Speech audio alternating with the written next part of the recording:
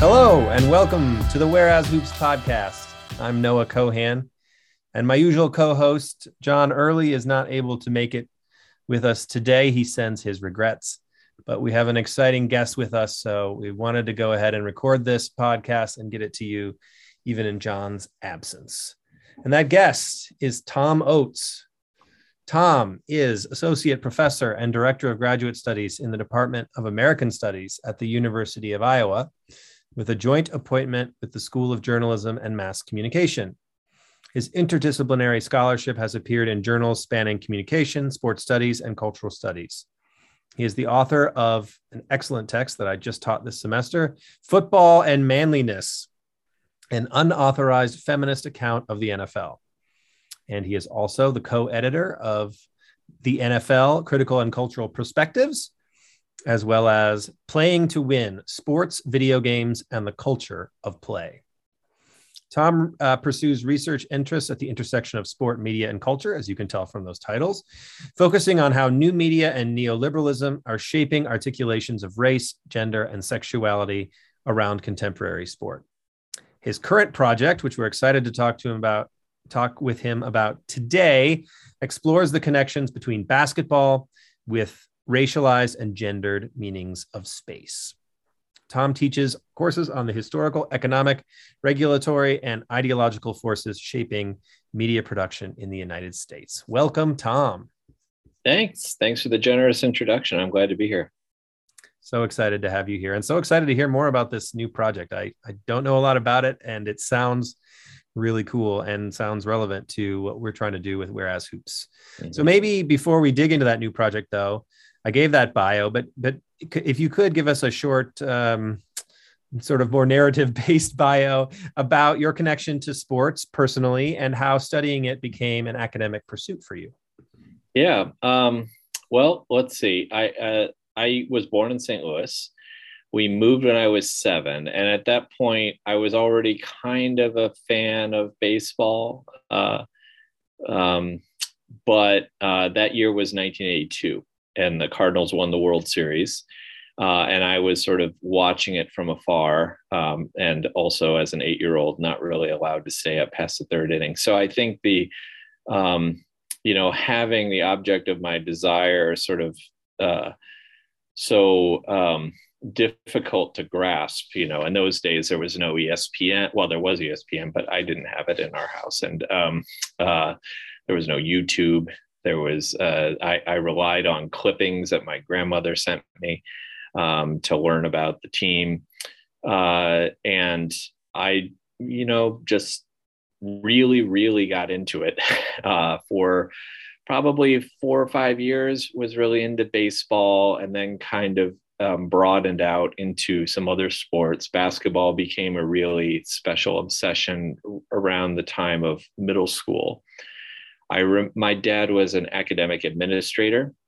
And so sometimes in the summers, I would go to campus with him. He worked at one of the branch campuses of the University of Wisconsin system at the time.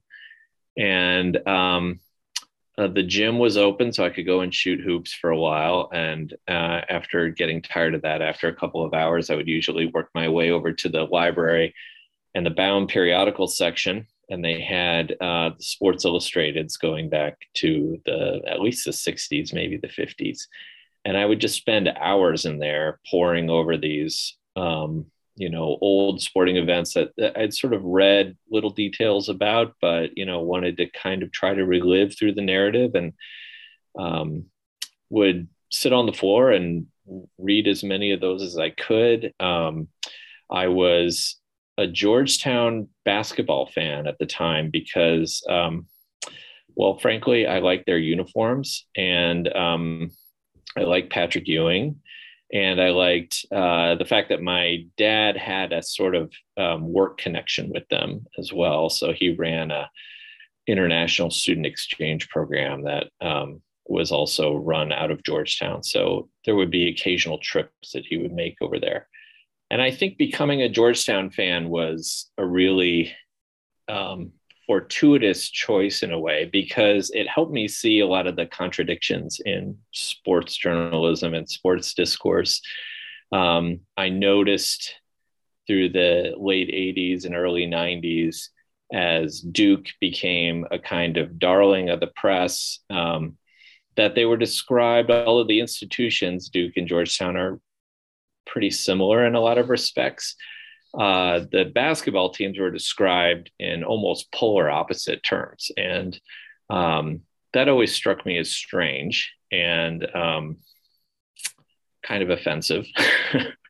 And so I suppose that was a sort of seed for sort of thinking about sport as a cultural force. And my interest in sports just as a fan, it really deepened in high school. I mean, most of my friends were also very into basketball and other sports as well. And we just kind of reveled in our interest, getting deeper and deeper into it as much as we could. But also, we were all pretty interested in the way, I mean, most of us were Georgetown fans. Most of us recognized the ways that Georgetown were described, Georgetown players and the program in general was described in the press in ways that we thought were kind of unfair and, fueled our grievances. So I ended up going to Georgetown for college, and it got even deeper there. While I was at Georgetown, Allen Iverson matriculated. And it was a big controversy on campus among alums and current students who thought that this player who had been recently released from prison should be enrolling at an institution like Georgetown. And, I was not on that side of the argument, but I was noticing yet again the ways in which, this little niche interest that I had kept kind of erupting into broader kinds of discourse about, the purpose of the institution I attended, or the social values that it was meant to uphold, and that basketball was supposedly upholding. So all of that was on my mind as I went to graduate school. And there at graduate school, it becomes a really different kind of question. You have to think not just about the things you're interested in, but also, what the conversations are that are happening in the academy. And at that point, there wasn't, I don't want to suggest that nobody was talking about sports, but I really wasn't aware of these conversations. So I had gotten I went to St. Louis University to get a master's degree in American Studies. During the course of that, I realized I was more interested in media and popular culture. And so I got a PhD in mass communication at the University of Iowa. And my advisor at Iowa knew of my interest in sport because it was hard for me not to talk about it. So even though I didn't really consider it as an academic pursuit, I got,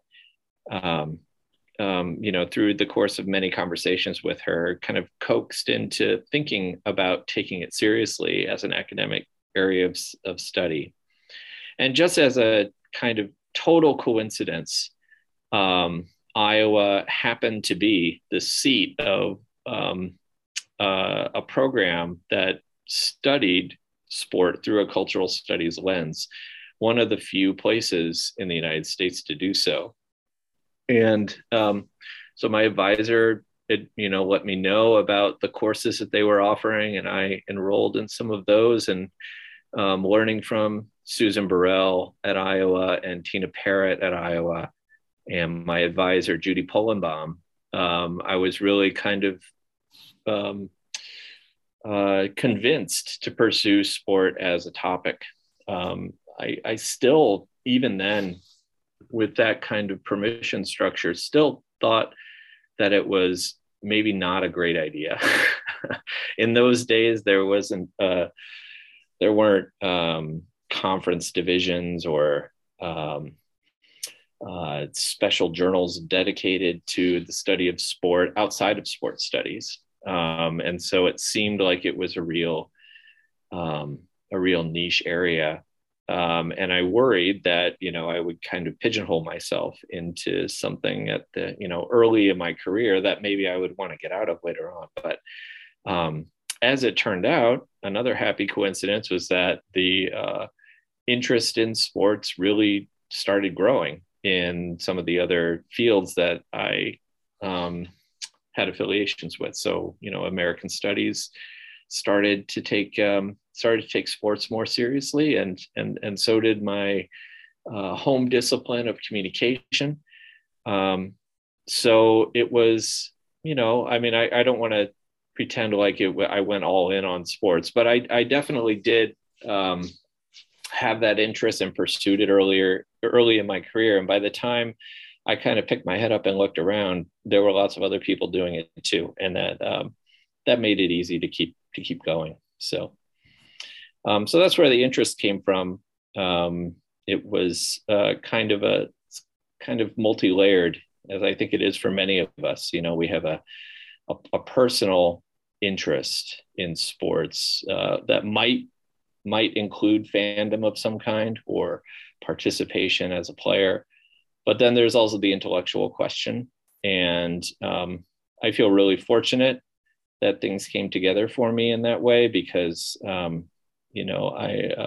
it has changed the way that I think about sports, studying and writing about it for more than 20 years now. But I feel like I'm still a fan. I'm a fan in a different way. I think I'm a fan in a more thoughtful way now than I maybe was when I started.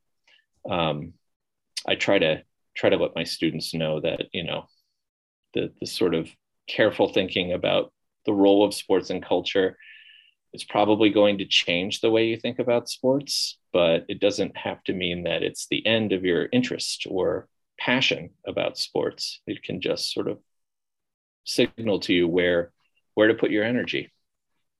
I tell my students the exact same thing. And actually your book is a big sort of facilitator of how I do that. I mean, it's an indispensable look at the NFL. I'm referring to football and manliness, and the subtitle, an unauthorized feminist account of the NFL, always from the get-go raises the eyebrows of my students. And I have plenty of students who are huge football fans, men and women, and they come away from the book. Maybe they're still football fans, but they definitely have had their perspective impacted in one way or another by the book. I'm particularly enamored of the chapter on the NFL draft that you have that connects to my personal biography as once a football fan and loving the NFL draft. Mm-hmm.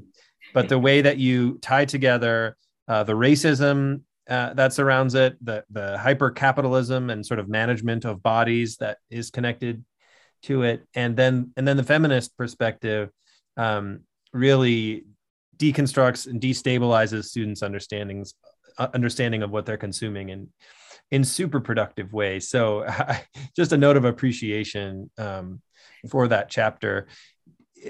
Do you mind saying a few words about how you came to that formulation for the tack you would take in the book, and maybe a little bit about that subtitle and putting that out there right in the title of the book? Yeah. Thank you for those thoughts about the book. It's always nice to know that someone's reading it and much less appreciating it. So it's nice to hear. The subtitle was actually the suggestion of my editor, Don Durante, who noticed that phrase in the introduction. So I mentioned that, there are lots and lots of stories, narratives about the National Football League that are authorized by the league, either put out by the league itself through NFL Films or or, through spokespeople for the league, to journalists, or through corporate partners, right, who want to promote the image of the league in a particular way. And what I wanted to do was not, I don't understand myself as declaring the authoritative truth about the NFL, but I'm giving an unauthorized narrative about the league, a competing narrative, one that intervenes in that narrative and tries to redirect it in some ways. So it was that redirection was motivated by my interest in feminist scholarship, and particularly Black feminist scholarship, which I encountered in graduate school and became, it was a real paradigm shifting, life-changing experience to encounter that scholarship and that thinking. And I think it was Carol Stabile, who is the series editor, who mentioned early on in our discussions about the possibility of publishing the book with that series, that wouldn't it be great to have a feminist reading of the NFL? I mean, what would that look like? And things like that had, been attempted before. Mariah Burton Nelson wrote a book in the late 1990s. The Stronger Women Get, the More Men Love Football, I think was the title. But that was more of a popular press work, really strong analysis, but didn't really bring feminist scholarship, especially Black feminist scholarship, to the forefront. And that's what I wanted to do with the book. The chapter on the draft grew out of my dissertation. I was in a class with Susan Burrell, and it was another happy coincidence of having to pick a paper topic in March. And knowing that the draft was on the horizon. It takes place in April every year. So people looking to do end of semester projects, the timing's good for you if you're still thinking about it. And, as I got into thinking about the NFL draft, I'd watched it casually as a fan, but I was just amazed at the extent of the media infrastructure surrounding the draft. Dozens of magazines and now websites devoted to predicting what the draft was going to be. And the very fact that it was even on television just seemed weird to me. It's basically a committee meeting in which there's no live athletic competition. If the athletes are present, it's only the first round picks, and they don't do anything except walk up on the stage and put a hat on. So, why is this on television? I was sort of curious about that.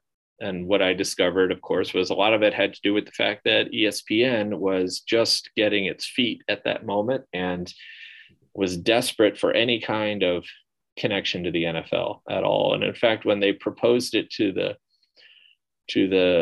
team owners, they unanimously rejected it at first and had to be talked into it by Chet Simmons, who they knew from his affiliation with ABC Sports for years before moving to ESPN.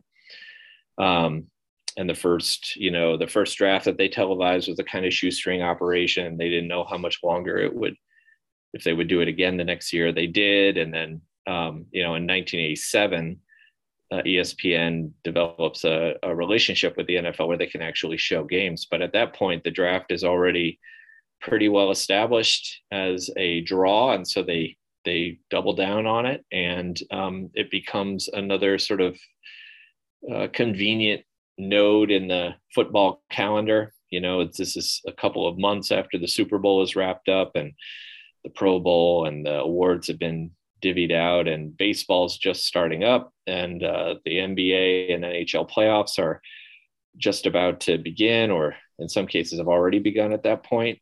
And here comes the draft to remind everybody about the really important place that football has in the media calendar. And it's today broadcast live on 2 networks. I think it's maybe the only sporting event. Definitely the only NFL event to be broadcast live on two channels at the same time. It draws tens of millions of viewers. Interest seems to be growing rather than diminishing. A lot of that has to do with the way that the league presents it. But what I was interested in particularly was how the draft is, and this is not my original observation. A lot of people have made this observation in passing that, it has a lot of correspondence with like a beauty pageant, or, some people refer to it as a meat market. It's players' bodies are really carefully studied and picked apart and described, and their different bodily attributes are admired and assessed, and their future productive potential is discussed as well. And that just seemed kind of interesting to me, that 70% of these bodies are African American, and the people doing the assessing and commenting, both in the sort of upper echelons of the NFL, but also in the among the journalists covering it are largely white. So, what interested me ultimately is that these sort of looking practices that prevail in the draft about sort of thinking about these bodies, perusing these bodies, men perusing other men's bodies, thinking about their productive potential. This is not the first time that this has happened in American history, and it has some deep and kind of disturbing historical resonances, which I tried to point out in that chapter. So there's lots of other things in the book as well that I think are sort of,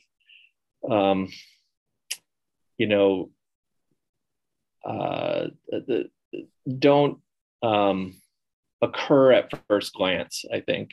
So one thing I've been really interested in, this is true of basketball too, by the way, but football coaches will, if they're successful at all, they usually have a second career as a kind of leadership consultant, either writing books about organizational leadership or the workplace, or giving speeches, motivational speeches. Often they're in the speakers bureau. And I just thought that was strange as well. Like, why are football coaches, whose workplace is one of the most unusual and strange workplaces in all of the United States, should become these sort of representative figures dispensing advice about, how to organize, the local Office Depot or or a tax accountant's office, right? I thought that was tied up in questions about masculinity, and helped us get to the bottom of some of the ways that gender and race inform ideas that seem to be disconnected from gender and race, like the workplace, or worker productivity, or how to sort of be a savvy investor. Those kinds of things seem like sort of neutral skills that we might learn, by actively seeking them out. But in fact, I think football is one of those places where they kind of come in through the back door, and also help us see the ways in which race, gender, and other kinds of ideologies are tied up with those ways, the ways of thinking that promote those kinds of ideas. Yeah, obviously basketball is a sport that has some major differences from football. It's there's less violence, less of a question about head injury specifically. Mm-hmm. Many more women play basketball than play football. Mm-hmm. But there's also a lot of those similarities in terms of, at the upper echelons in the NBA, the workforce is majority Black. The draft is a huge deal, and the bodies aren't measured in exactly the same way, but they are measured, and there's a lot of that mm-hmm. same sort of feeling of the slave market that you can get from the way the white evaluators are talking about these Black bodies on sort of pseudoscientific terms almost. Mm-hmm. But Mm-hmm. your new project is in that other realm of basketball. So tell us a little bit more about how you went from doing all this scholarship on football and the NFL specifically to what you're doing now in relation to basketball. Yeah, well, I mentioned that when I was in college and the period after college, and still today, I was really into basketball as a fan, just sort of interested in um, watching and consuming basketball. I also played, casually pick up basketball in those days, and I'm sort of starting up again now that my daughter is old enough and interested enough to want to play. But one thing I was particularly interested in the mid to late 1990s was the emergence of this sort of new marketing strategy. I didn't really think of it as a marketing strategy at the time, but it was this mixtape tour, this sort of elevation of playground basketball, street ball, as it was being branded. And it seemed to, it had been this thing that had existed for decades, and I had been aware of it, but suddenly it seemed to be everywhere. It was, in shoe campaigns for this brand called And One, which really built its entire brand around this notion of connecting its brand with the playground and the playground legends rather than NBA players.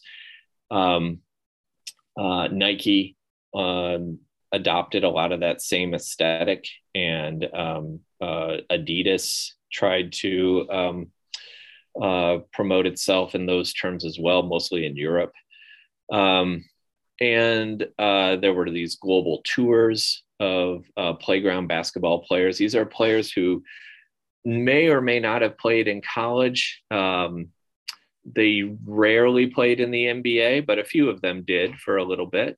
But they were incredibly skillful players, and they play a kind of, a version of basketball that's more fluid, fast breaking, improvisational than a typical refereed game. There are referees in playground tournaments, but the sort of rules by which the games are policed are loosened in order to allow for more sort of one-on-one dueling and occasional celebrating after a particularly good play, which doesn't necessarily have to be a basket. It could be just a sort of one-on-one duel in which the player with the ball crosses over the defender and makes the defender fall down. That's the kind of thing that would get a giant response in a playground basketball setting. So I became really interested in how this sort of form of basketball had suddenly burst into the mainstream and seemed to be everywhere in video games, advertisements. As I mentioned, a couple of those players, Rafer Alston, aka Skip to My Lou, from the And One mixtape, actually did attend Fresno State and then did play for a few years in the NBA. And at the same time, you had players like Allen Iverson and others who were, coming up through the more conventional routes to the NBA, but clearly had the playground had a deep influence on their game in ways that many commentators found distressing. And I found that really interesting too. It was the first thing I ever wrote on in graduate school, actually, about sports. The first sports related thing I ever wrote on was about this And One street ball tour. But I kind of didn't know what to do with it at that point. I set it aside and then, eventually started thinking about the draft and working on that project instead. But as I was working on the football book and thinking about what to do next, I had been reading a lot of American studies literature on space and place, and the way in which space and place is contested and negotiated with, huge consequences, especially for communities of color. So, I mean, a big influence on me was George Lipsich's How Racism Takes Place, St. Louisan himself, and actually a chapter in there about St. Louis and race and space. Really worth checking out, especially it's about the Rams and their building of the dome downtown. So I was really interested in some of that literature, and it kind of dawned on me that these part of the aesthetic of these street ball tours and these video games and things like that traded on these ideas about what these spaces were like, right? And what these spaces allowed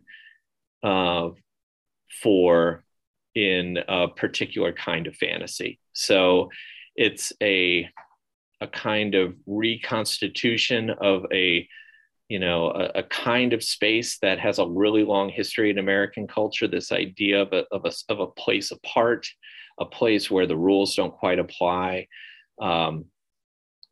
It has a similar kind of function to the frontier in the 19th century in the American imagination, right? This kind of place where men can be men and can engage one another in a kind of one-upsmanship outside of the sort of strict boundaries of polite society. And of course, that's all deeply steeped in racial ideologies and class ideologies. And this was only, I think, further illustrated to me when after college I did some volunteer teaching for a year in the South Bronx in New York City. And I remember telling friends of mine that I was, that this was my plan, and just being met with just so much concern for my safety. And, it kind of crossed my mind, but I hadn't really thought that much about it. But I was, dealing with people who were telling me that, they worried that they were never going to see me again or something like that. And, I went there and I taught, and of course I learned that it's a community like most communities where there are families trying to raise their children. And, there are problems in those communities, in that particular community where I lived. But people are by and large trying to deal with those, and the danger that I faced in that community was nothing like it had been imagined by many of my friends. And so I started thinking about the ways in which people would get that image, that idea about those spaces in their heads, right? And how was it that when I asked friends to come visit, or maybe, we would meet at where I lived and then go somewhere else, they were visibly nervous to do so, right? Where did that nervousness come from, right? Most of them had never been to a neighborhood like that before. So it occurred to me that they were getting most of those messages from media, advertising, hip hop videos, movies. And of course, there's a vast literature on that, which has been really influential on me. And so I started reading, more recently, I came back to that. And so it was kind of, again, a connection between my own personal experiences and the reading I was doing, which didn't line up in any kind of conscious way, but as I maybe more of a subconscious way. It started to come together for me. So I'm really interested in the ways that playground basketball sort of emerges as a cultural practice. It circulates in segregated Black communities for different kinds of purposes: community building, ways to develop spaces where capitalist exchange can happen, but also just entertainment. And then how it also gets sort of taken up in mainstream discourses, first by journalists who are sort of interested in it as a kind of aesthetic expression of basketball, And as I argue in the book, a kind of return to a period where journalists were the authority on what they were seeing, right? So when Grantland Rice and Red Grange are describing what's happening on a baseball field, people kind of have to take their word for it, because unless you were in the stadium, there was no way to know for sure. And that, of course, gave those writers all kinds of poetic license. In the late 1960s and early 1970s, journalists again discover a sphere, the playground, where they can have that kind of authority again. And there's two great sort of masterpieces of sports journalism written about playground basketball in the early 1970s: Pete Axelm's The City Game and Rick Tellender's Heaven is a Playground. And then, by the 1990s, corporations become interested in it as a kind of symbol that they can circulate for different kinds of purposes. And video game producers see the setting of the urban playground as a place sort of, not unlike in Mortal Kombat, a kind of exotic location where where men can duel other men, right? At least the digital avatars of men can duel one another, and become, gain prestige in one way or another. But it's also, to this day, being used in, at the grassroots community level for other kinds of purposes as well. And I just think all that tension is really interesting to think about. So.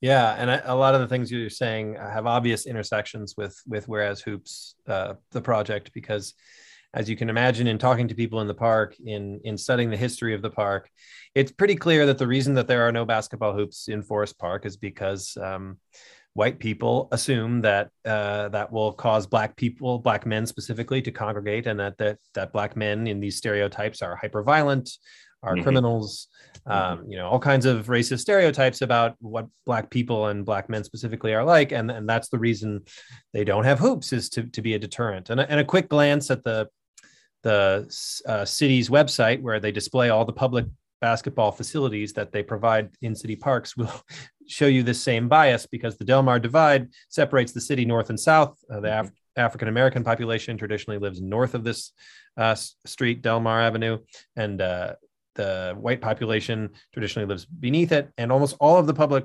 basketball facilities in the entire city are north, in the area where black people live. So you can see, just from a cursory glance, that there's some racist ideas about playground basketball that determine the physical landscape of St. Louis. And what John and I are trying to do in this project is to change that. But I'm curious, since you lived in St. Louis as an adult, as you mentioned, when you attended St. Louis University, what your intersection with the basketball landscape of St. Louis was like, whether that's the playground game, whether you noticed the lack of facilities in Forest Park, or maybe the college game at St. Louis University, or what was your interaction with basketball in St. Louis like at that time? Yeah, it's the kind of thing that once I heard about your project and started following it a bit, I was like, of course, of course that's the case. But I had never really noticed that before. I didn't go to Forest Park to play basketball. I guess, I didn't really play much outside in St. Louis for various reasons. One, it's oppressively hot in the for like seemingly 8 months of the year. And there was also I forget what they call it at St. Louis University, the Simon Center, maybe. It's like the rec center there. And it was like many such facilities. It had, 8 to 10 hardwood basketball courts that I had access to for free. So I played there, pretty regularly, but I didn't really seek out playgrounds to play on in the city. I was only in St. Louis for 2 years. So maybe I would have otherwise, but that St. Louis is obviously a very segregated place. It is also the kind of place where, certainly people of my race and class tend not to talk much about the segregation, at least when I was growing up. So it wasn't something that was, my attention had been drawn to. Forest Park was a place that I visited all the time, but usually, to go to the zoo or fly kites on Art Hill or something like that. And it just, the absence of basketball hoops just didn't really register with me. So I think that, it's the project you're working on is just such a great example of how a simple intervention can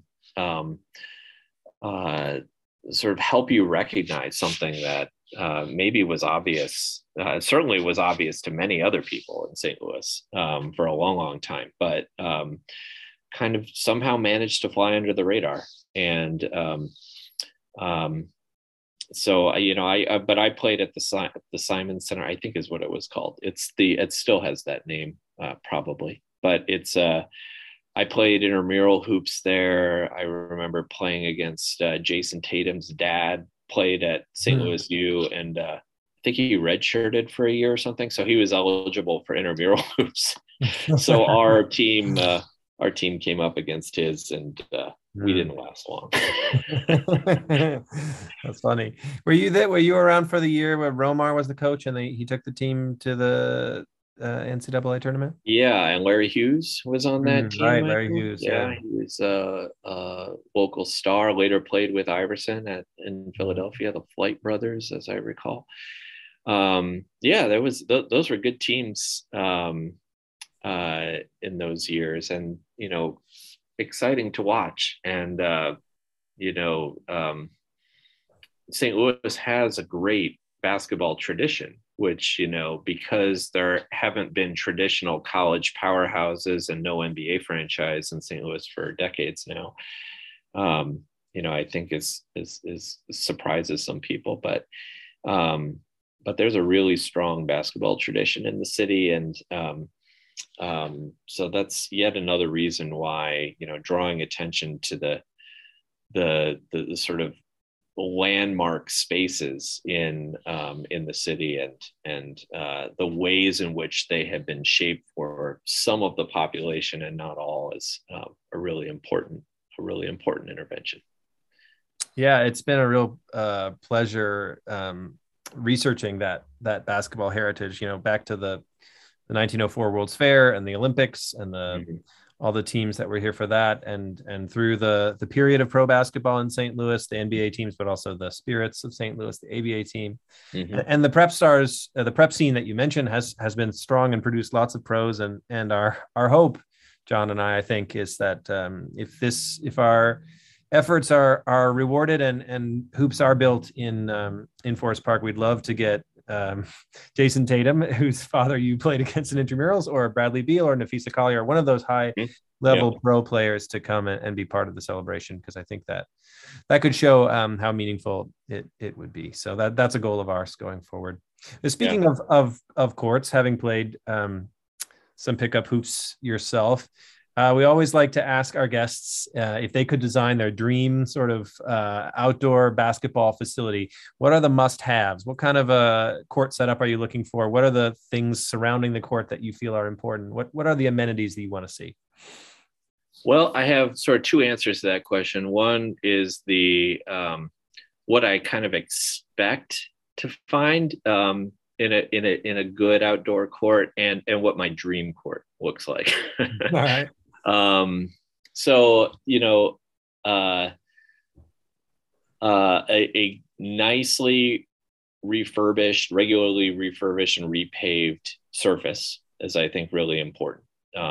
Especially, as I've started playing again, with my daughter, outdoors. I'm at the age where ruptured Achilles show up in my timeline with more frequency than I would like.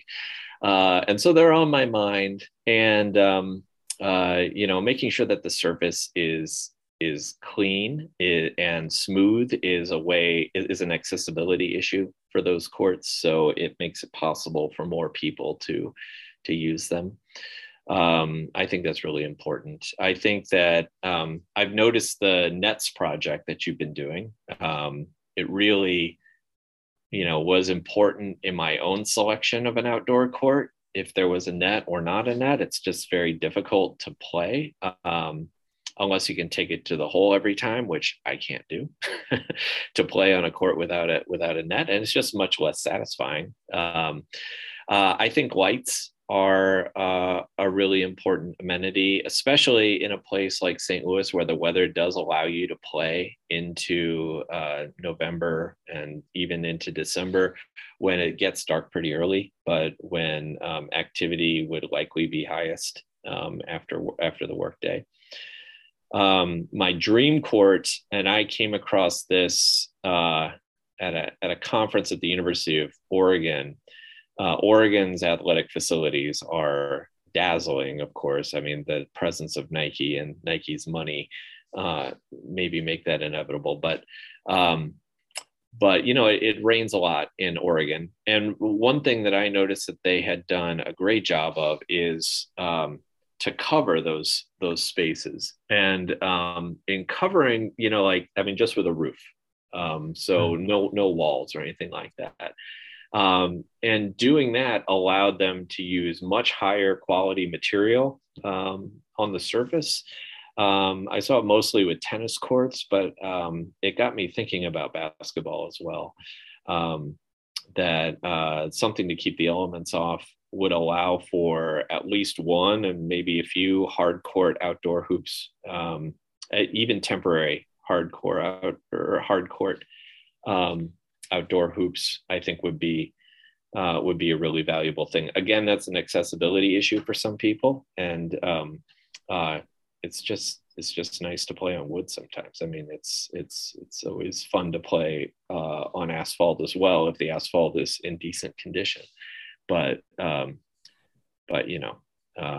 some of the more commercialized playground spaces now, like the Rucker Park in New York City, they'll bring in hardwood for their tournaments now. So, I just think that it's possible, right? It's probably not something. It's probably a few steps away, considering that there's not even a hoop in Forest Park, but it could be a really nice kind of space. So. Yeah, I'm glad to hear you mention accessibility. That's something that's important. I think we'd love to see a facility that has some full courts for really serious games to take place on, but then also off to the side, some small half courts so that people who just want to go and shoot a little bit can also have some time. Yeah. So that's something we're really interested in. And the aesthetics thing you mentioned, John, who can't be with us today, but he's a visual artist. And, there's a lot of really brilliant artwork happening surrounding basketball facilities, not just the nets that you mentioned, the New Craft Artists in Action, which is a really cool project. You all should check that out. But also court murals. There are whole Instagram accounts dedicated to different court murals you can see from around the world. And I think doing something that celebrates the Black community of St. Louis, but also just celebrates sort of St. Louis identity and the incredible public space that is Forest Park would be really cool, and something that we're definitely sort of daydreaming about as we think about what could happen for these courts. So yeah. Well, thank you so much, Tom, for being on the pod with us. It's been really great to talk to you, and I'm so excited about this new project you've got coming out. I can't wait to read it, and who knows, maybe we'll do a follow-up appearance when that happens. But I really appreciate your time. Thanks for joining us. Thank you.